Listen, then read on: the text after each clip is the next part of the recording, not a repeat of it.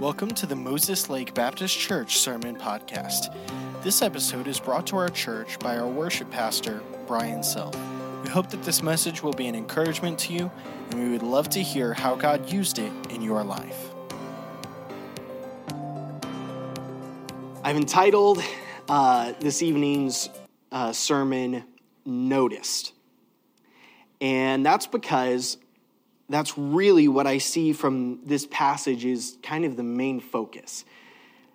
Have you ever noticed how people change when they notice someone else noticing them, when they are aware that they're being noticed?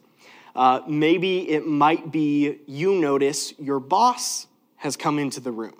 And so you might work a little bit harder or more diligently or a little bit faster than you would have otherwise. I've never done that, Pastor. I've never worked fast.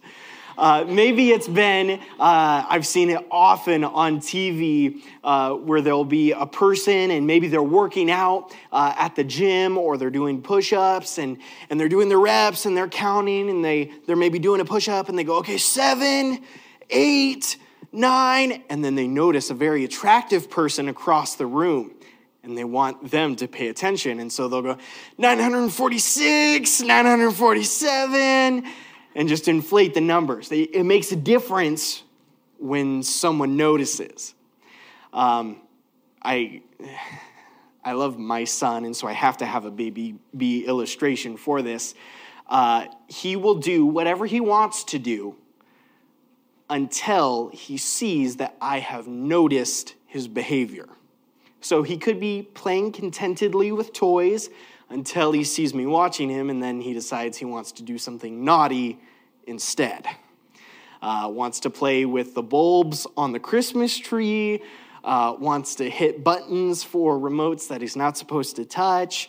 There's been several times where he will be doing something naughty, not realizing that either myself or Samantha sees him, and then as soon as we say, Brian, then he'll immediately drop whatever it is he's doing and immediately break down in tears. What made the difference?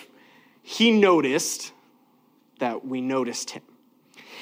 And in this passage tonight in Luke chapter 1, there is a difference that is made when we realize that God has noticed us.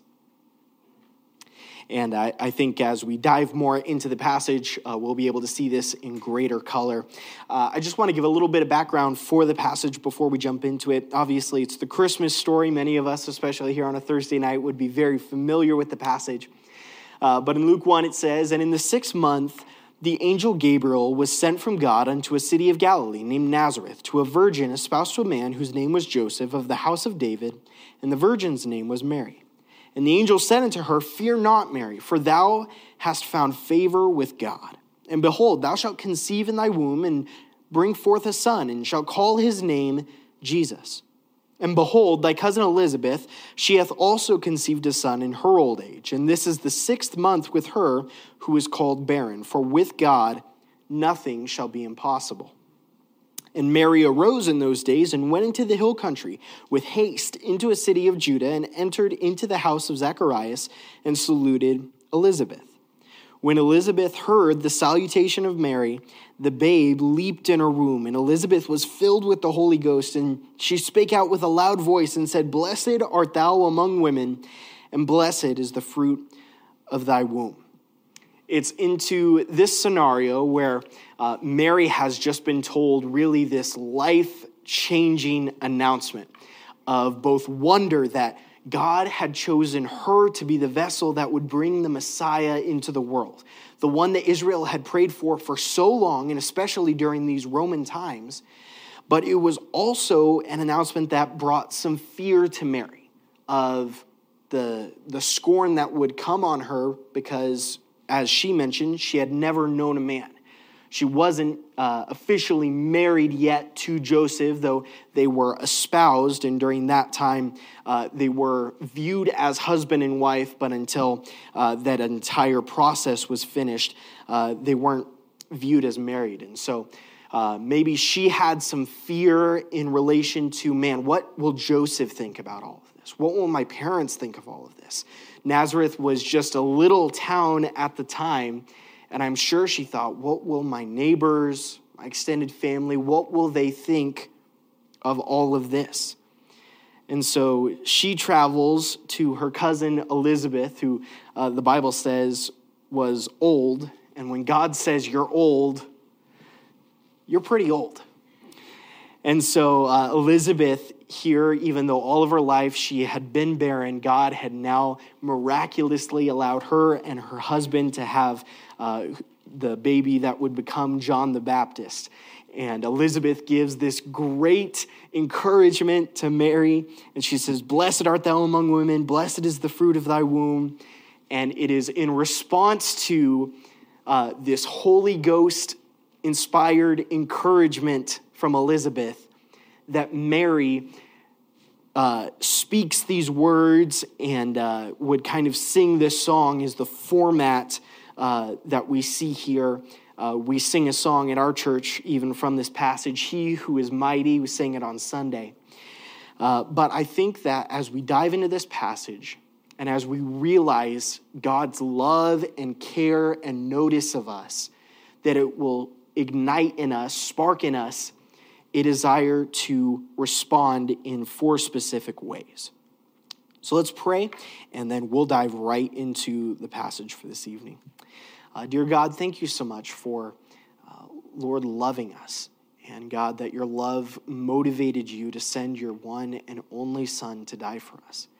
And God, we know that we are not deserving of that gift, but you gave it anyway because of your mercy and because of your grace. And God, we ask that we would respond in the way that you have asked us to. And Lord, that we would love you as you have loved us. God, we pray that you would bless this evening and speak to our hearts. We pray all this in your name. Amen. So there's 4 specific areas tonight that as we look at this passage, I think we'll see that Mary responded to what the Lord had done and said that should really be a challenge to us to respond in the same way. Thankfully, none of us have been tasked with bringing the Messiah into the world. And so all of us are in a less desperate situation or a less serious situation than Mary was. But with the Holy Spirit living inside of us, in a way, we carry the Lord with us wherever we go, just as Mary did in a physical way. And I think as we dive into some of these, we'll be encouraged. First one we have is in verses 46 and 47, the admonition that everything in us should praise God. Verse 46 says, "And Mary said, My soul doth magnify the Lord, and my spirit hath rejoiced in God my Savior." She starts it off saying, "My soul doth magnify the Lord." This word soul here comes from the Greek word suke. We would get maybe the word psyche or psychology from this. It is our mind. It's how we think. It's the way we think about things. And Mary starts off the whole thing saying, my mind, what I think about the world, what I think about this situation that I'm in, is that I am going to magnify the Lord, to make him look big, to make him look great. And then she says in verse 47, "And my spirit hath rejoiced in God my Savior." This word spirit is the word for breath. She says, with everything I am, every time that I'm going to open my mouth, I'm going to rejoice in God my Savior. And what I see is interesting in this passage is she says, okay, my soul, my mind, what I think about is going to make God look great. I'm going to magnify God even in my own mind. And she says, my spirit, my breath, my very life itself is going to be spent in rejoicing in God as my Savior. And that prompted the question and the thought for myself, what parts of my life are praising God? Are there portions of maybe my time, my talents, what I spend my money on, that aren't spent praising or exalting God. What Mary's saying here is that everything in me is going to praise God. Everything I think about, everything that I expend myself in is all going to be to the praise of God. So for us, what parts of our life are praising God? He's surely worthy of it. But I see also in verses 48 through 50 that everything in us should thank God. So she kind of starts off with this big sentence of okay, everything that I am, everything I think about, my very breath is going to be spent praising God. But then in the following verses, she gives kind of the why. And we can see in there 3 reasons that she gives. It's 4 statements. I'm going to thank God, or I'm going to praise God for these 3 things. And the first one is that God has loved us. In verse 48, we can see, for he hath regarded the low estate of his handmaiden. I love this word, regarded. It's a specific word that means to look on with favor. It's more than just, I saw Leo. It's, I looked at and cared. I looked at and had good intent towards. And Mary here in the passage is saying he has regarded, he's looked at the low estate of his handmaiden. Now, this low estate would be kind of a similar word to humiliation. That God saw the state that Mary was in just a little town in Nazareth, that she was just a young girl. She wasn't really in any sort of royalty position. She wasn't in any sort of extremely rich family. Instead, it was just a lowly person. But God had loved her and had given her an incredible mission. Makes me think of in our lives, God saw our lowly condition. God saw our humiliation, that all of us were dead in sin and in trespasses. We were far from God. We were alienated. Romans 3 would tell us that none of us even realized our condition, and none of us were seeking after God. None of us wanted to follow him, but he has looked on us with love. And not only did he love us, but he has blessed us. She gives here the second 4. The first 4 was because he's looked on his handmaiden with love. And the second 4 here, for behold, from henceforth all generations shall call me blessed. And I love what she does here. It says, for behold. That word behold, the Greek word idu, you look at. It's, wow, would you look at this? Would you pay attention to this? And there's kind of this juxtaposition of God has looked on me with love. God has looked. Now, everyone else look. From henceforth, all generations shall call me blessed. And man, when I think about our spiritual lives, we have been greatly blessed by God.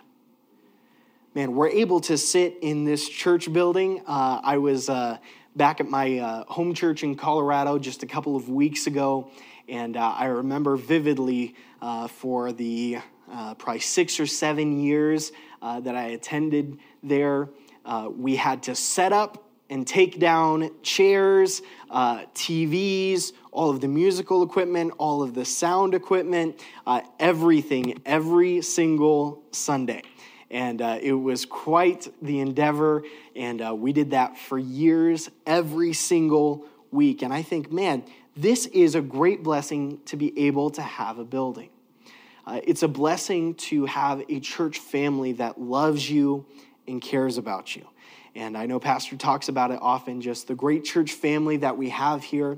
And my wife and I have so enjoyed being able to come alongside this church that was already going strong and already following the Lord, and just being able to join and enjoy all of that. But I think even more than some of these temporary blessings, we can realize the greatest blessing that even Mary was talking about, of Jesus Christ. Jesus didn't just save us. He didn't just send us on our way to heaven. He didn't simply give us a church family, but even as we learned about Sunday, he's given us spiritual gifts so that we would be able to serve one another and to point people to Jesus. He has given us his very presence with us at all moments of our life. Not only that, but he is also always interceding on our behalf to the Father, that we know that we have an advocate with the Father. There's never a moment in which we are alone. There's never a moment in which we are unloved. There's never a moment in which we do not have a family. God has given us all of these things, and he has richly blessed us. So we should thank him. Not only that, but God has worked for us. In verse 49, it says, "For he that is mighty hath done to me great things, and holy is his name." This goes along with everything we've been talking about, but God has done some incredible works, both in history, all of the works that we read about in Scripture that brought about our salvation and our church family. But God is also doing things each and every day for us, that he is a faithful provider. I think even of the words of David where he says, "I have never seen the righteous forsaken, nor his seed begging bread," that God is a faithful God to us, even in hard times. But God has worked for us and done incredible things on our behalf, so we should praise him. Not only that, but God has been merciful to us, and we can see this in verse number 50. His mercy is on them that fear him from generation to generation. When I read this verse, I thought it was kind of interesting, the words mercy and fear. It says his mercy is on them that fear him from generation to generation. This word mercy is the word elios. It means pity or compassion. God has compassion on those that fear him. A fear of God comes from a full realization of who God is. That God is perfectly holy.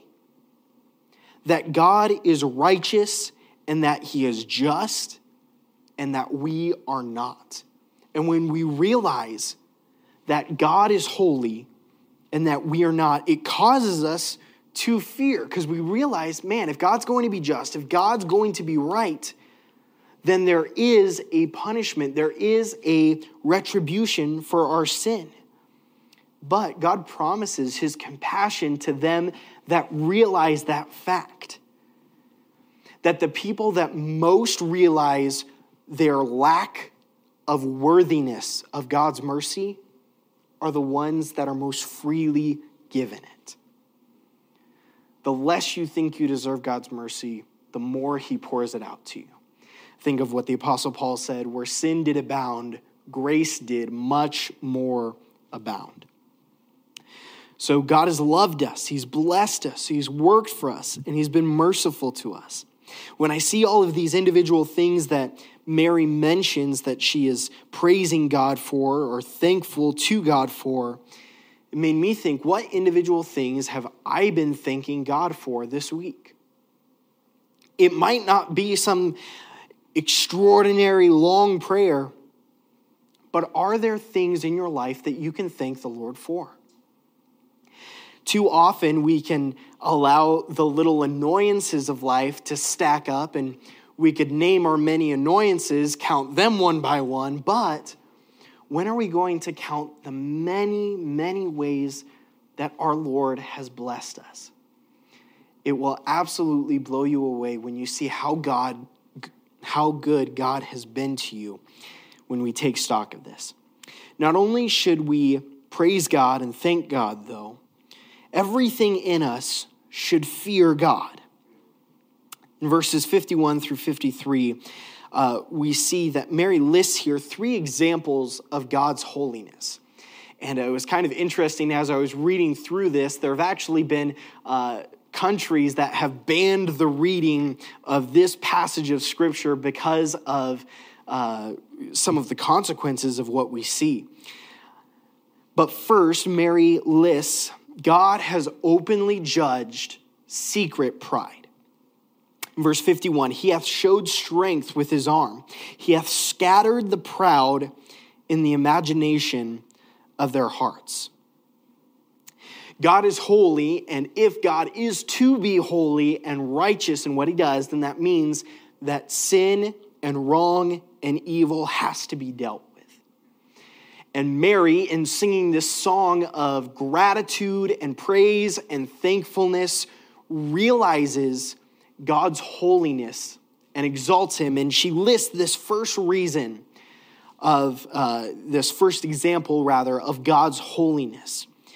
She says, he has showed strength with his arm. He has scattered the proud in the imagination of their hearts. The word for pride here is hyperphano, and it means to shine out bright, to be seen, to appear. The proud are those that are seeking to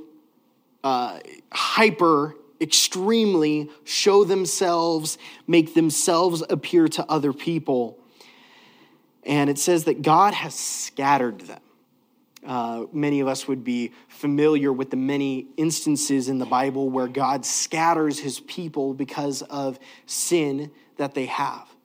And we would think of even today the many Jews that are scattered across the globe in fulfillment of many of Jesus' prophecies even while he was here on the earth. But I find it interesting that it says that the proud were proud in the imagination of their hearts. For these people, it wasn't even necessarily that maybe all of their actions or all of their words exhibited great pride. No, God even sees our hearts. And so because of this, God showed righteousness in openly judging, scattering secret pride, the pride of the imagination of their hearts. And man, it can be easy sometimes to think, okay, if I'm not boasting or something with my lips, if I'm not posting maybe all of these things on social media about how great I am, then I'm safe from pride. But we can see in this verse, God even sees the pride in the imagination of our hearts. And so that's one example of God's holiness that Mary gives. But then she also gives this one. God has deposed the powerful and lifted up the humble.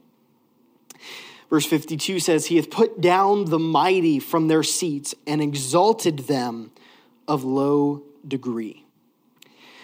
Mary here rejoices in the fact that even the people that thought they were so great and had great position and power were not the ones that God's special blessing of the Messiah had come to. Instead, it was a person of low degree. This is the exact same word that Jesus would later use to describe himself when he said, come to me and take my yoke upon you, for I am gentle and lowly in heart. And so Jesus, or Mary here, is describing this fact that God has pulled down, has deposed the mighty from their thrones, and instead has exalted those that have God's heart, a heart of humility. A humility so great on Jesus' part that he didn't even reject coming to earth, taking on our frail human flesh and dying on the cross in our place. It was that humility that Jesus had, and it's that same humility that he's looking for in his people, that we would be like him in that way. But then we see a third example of God's holiness in verse number 53. God has satisfied those in need and exiled those in hoarded abundance. It says, he hath filled the hungry with good things, and the rich he hath sent empty away. There's kind of a cool thing in this passage in Greek that we really don't have the same way of phrasing it in English. But both the word hungry and the word empty are both present active participle verbs. No one came for an English lesson. So what does that mean? He has filled the ones who are hungering with good things, and the ones that are being rich, he has sent away empty. Here, God says for the people that are actively in need, that he has filled them, he has satisfied them. And I love this word here is in the past tense, that God has already provided, God has already made a way for those that are in need to be satisfied, to be made whole. And man, that's a comfort, because we do have times when we are hungering, when we are in need. But I'm thankful that in those times that God has promised provision. I think even of Philippians 4, where it says, my God shall supply all your need according to his riches and glory by Christ Jesus. That we can rest even in times of want, times of lack, times of need. We can trust that God will fulfill his promises.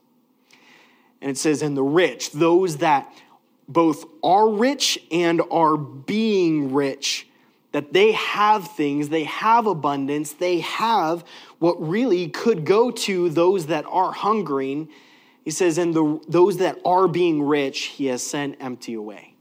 And man, I can think of the admonition of Paul in 1 Timothy 6, where he talks about those that will be rich, those that have this desire, this constant really lust for money, those that will be rich fall into temptation and a snare, and into many foolish and hurtful lusts, which drown men in perdition.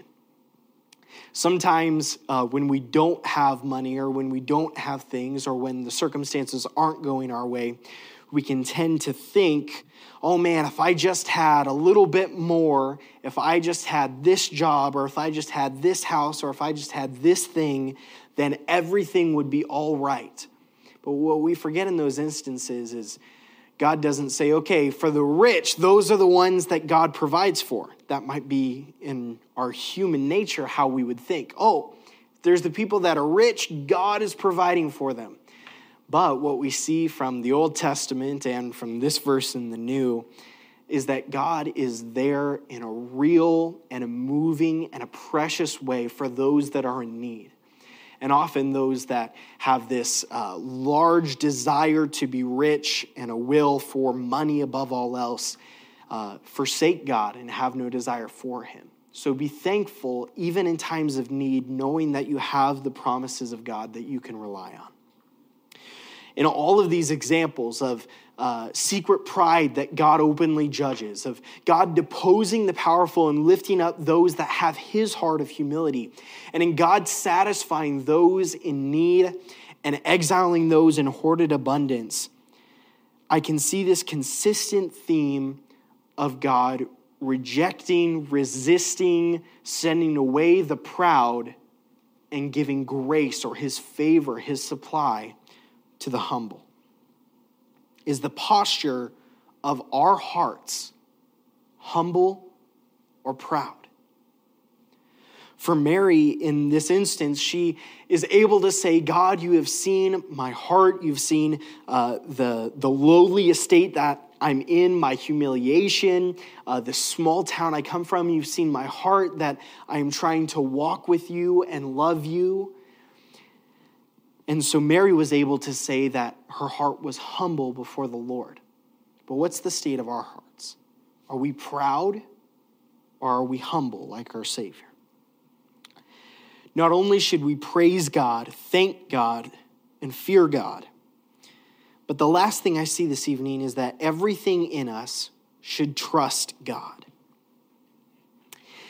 Verses 54 and 55, it says, He hath holpen his servant Israel in remembrance of his mercy, as he spake to our fathers, to Abraham, and to his seed forever.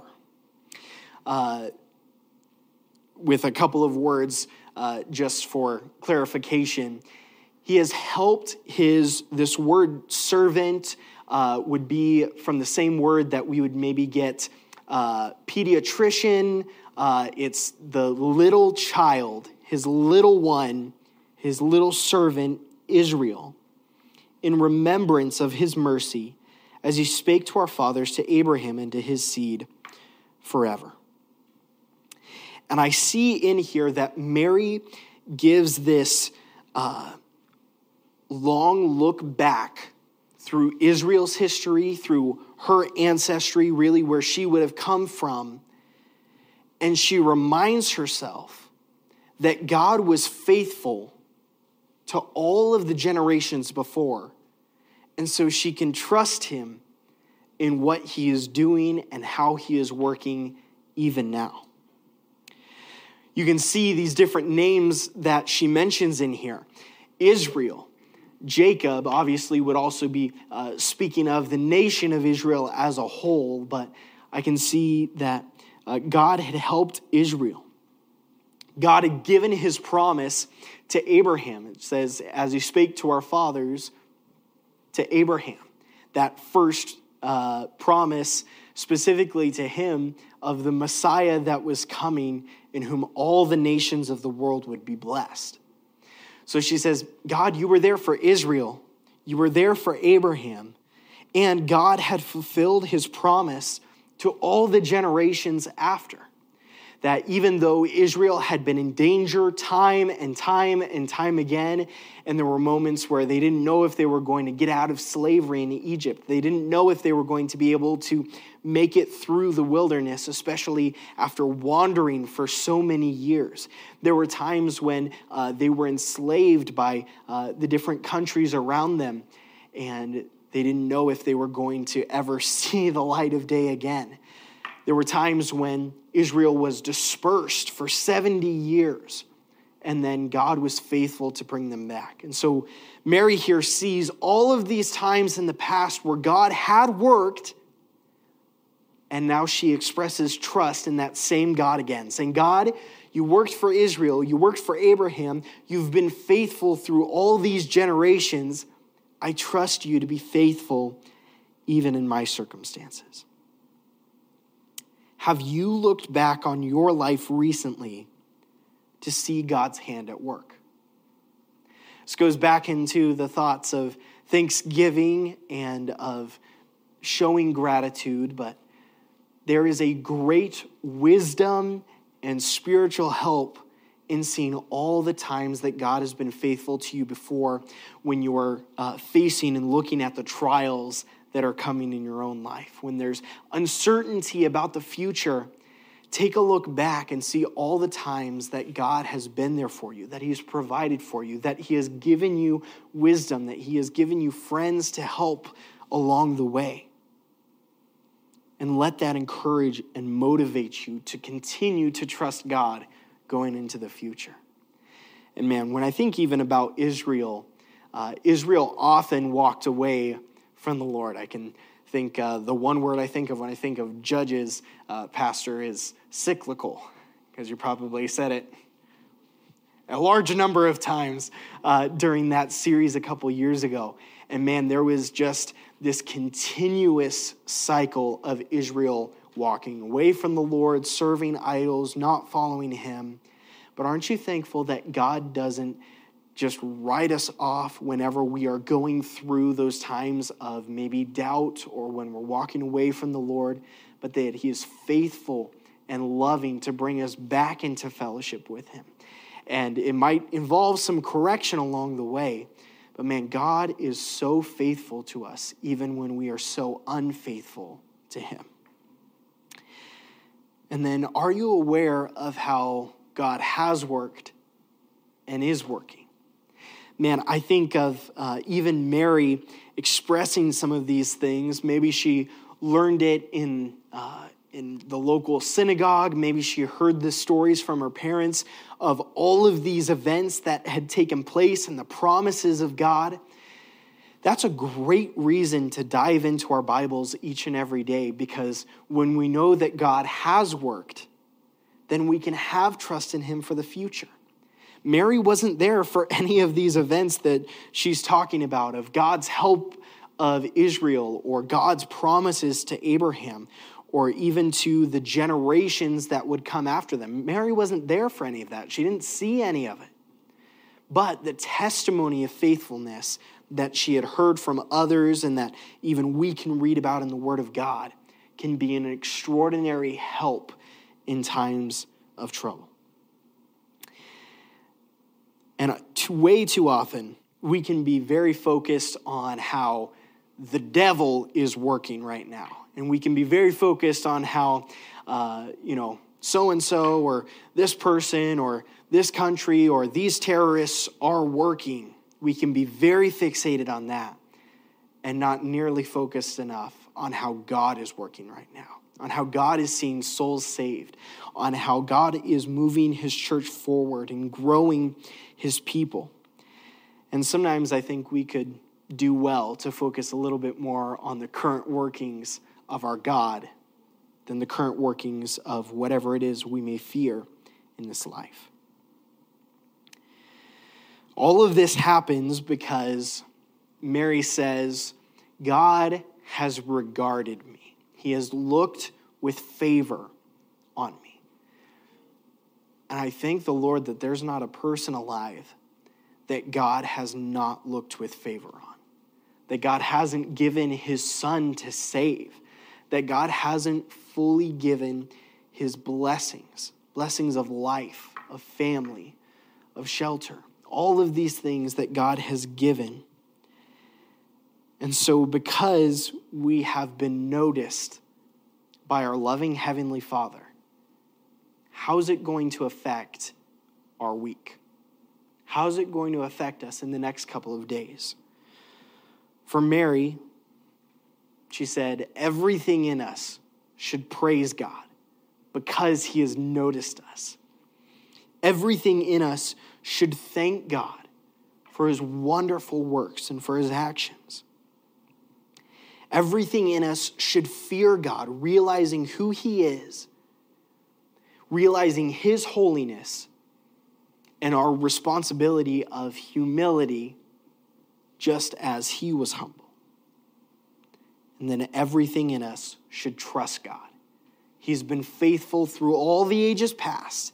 He's been faithful in your life. He will continue to be faithful. Praise him, thank him, fear him, trust him. Has the fact that God notices you impacted you? We'd all be shocked if this evening any number of former presidents walked into the room and said, "Hey, Danny, great to see you again." We might not expect that from, any of the President Bushes, President Clinton, President Obama, President Trump. No matter who it was, I'd be a little shocked that they noticed Danny. The God of the universe has noticed you, has given his fullest expression of love, his son, to you. How is it going to affect you this week? Thank you for listening to this message. We hope it's been an encouragement to you. And if you'd like any further information about our church, we'd like to encourage you to visit mlbc.church.